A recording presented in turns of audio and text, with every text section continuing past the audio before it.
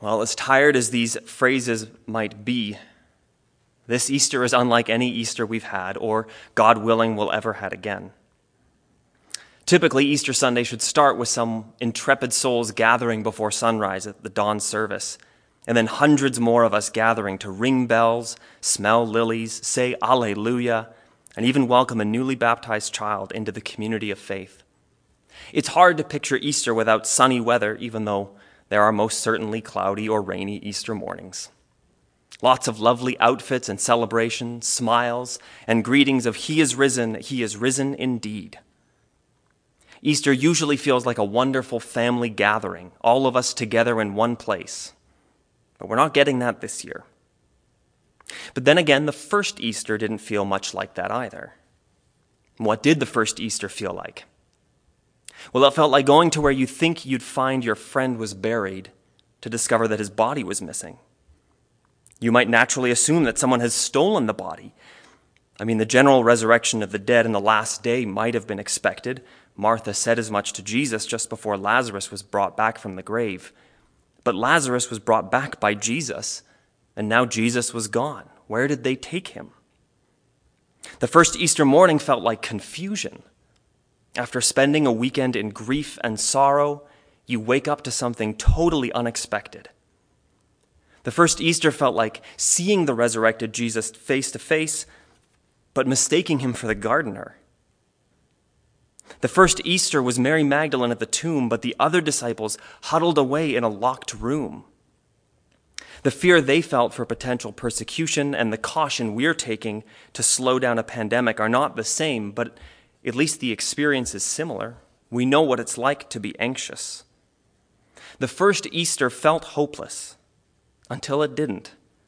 And when it didn't, it wasn't an instant revelation like switching on the lights and shouting that He is risen. Even Mary Magdalene doesn't fully understand what's going on, and she gets to have a conversation with Jesus. The first Easter felt like that moment when everything seems lost, and into that hopelessness you get this remarkable little maybe. But what a maybe it was.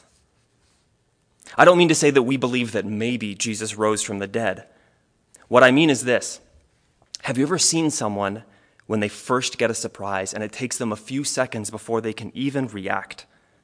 Sometimes the surprise is so good that the shock of it all takes a second to register.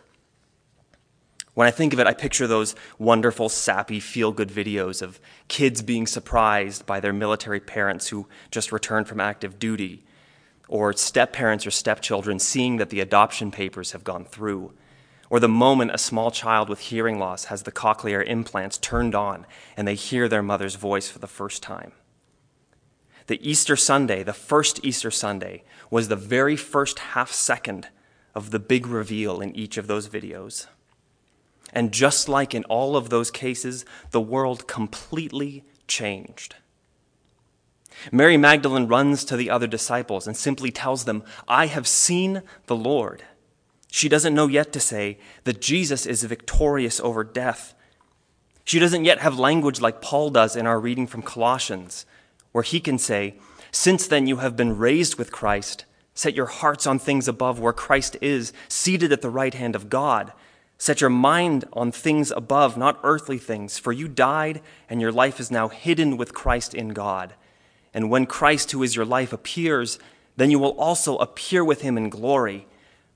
Paul has a chance to develop theology, and it's after the ascension, so he can think about Jesus at the right hand of God.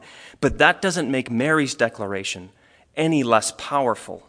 This simple statement, "I have seen the Lord," is a pronouncement of truth that will reverberate through the rest of time. It isn't a declaration that from now on things will be easy. It isn't a statement that the world will no longer have any problems. When trials come, and come they have, we aren't surprised because we're the people who believe that on Good Friday, Jesus faced evil in all of its power out of love for us. And on the third day, he rose again, trampling down death and sin and hell, and that when the powers and principalities of this world rage on, it's the thrashing of an enemy whose ultimate defeat is sure. And into that thrashing darkness, the face of Jesus, risen from the dead, launched thousands of poems and songs and paintings and has inspired thousands of saints who have walked with confidence into danger and uncertainty because they knew Easter Sunday was true, that we follow the one who died and rose again, and now death no longer has its power over us. Easter Sunday is when we are least allegorical about our faith. Ours is not a belief in belief, the power of positive thinking or confidence built on a can-do attitude. Our faith isn't a set of, God forbid, useful moral principles to live by, worked out over centuries to get you through the day or to help you to be your best self. Ours is not a faith that relies on our own belief, on whether or not we say or do the right things. If we all fail and we all lose it, Jesus Christ still died for our sins and rose victorious from the dead, Israel's Messiah and Lord of all. Easter Sunday can't be reduced to pithy quotes, but there are a few that I think do some pretty good work. Leslie Newbingen once said, "I am neither a pessimist nor an optimist. Jesus Christ is risen from the dead." Flannery O'Connor, whose work is full of reflections on the darkness of which humanity is capable, said simply, "If it's just a symbol, to hell with it." Stanley Hauerwas summarized our life in Christ simply, "Jesus Christ is Lord, everything else is..."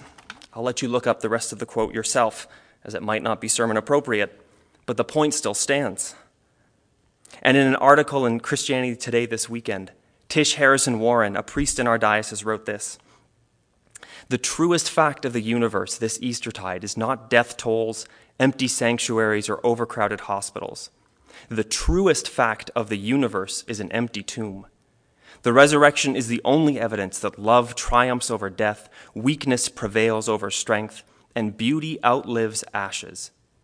If Jesus is risen in actual history with all the palpability of flesh, fingers, bone, and blood, there is hope that our mourning will be comforted and that death will not have the final word." I wish that this year we could celebrate this fact just like we do every other year.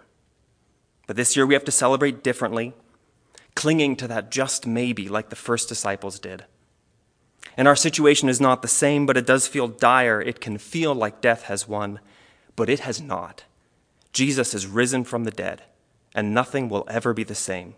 Alleluia. Amen.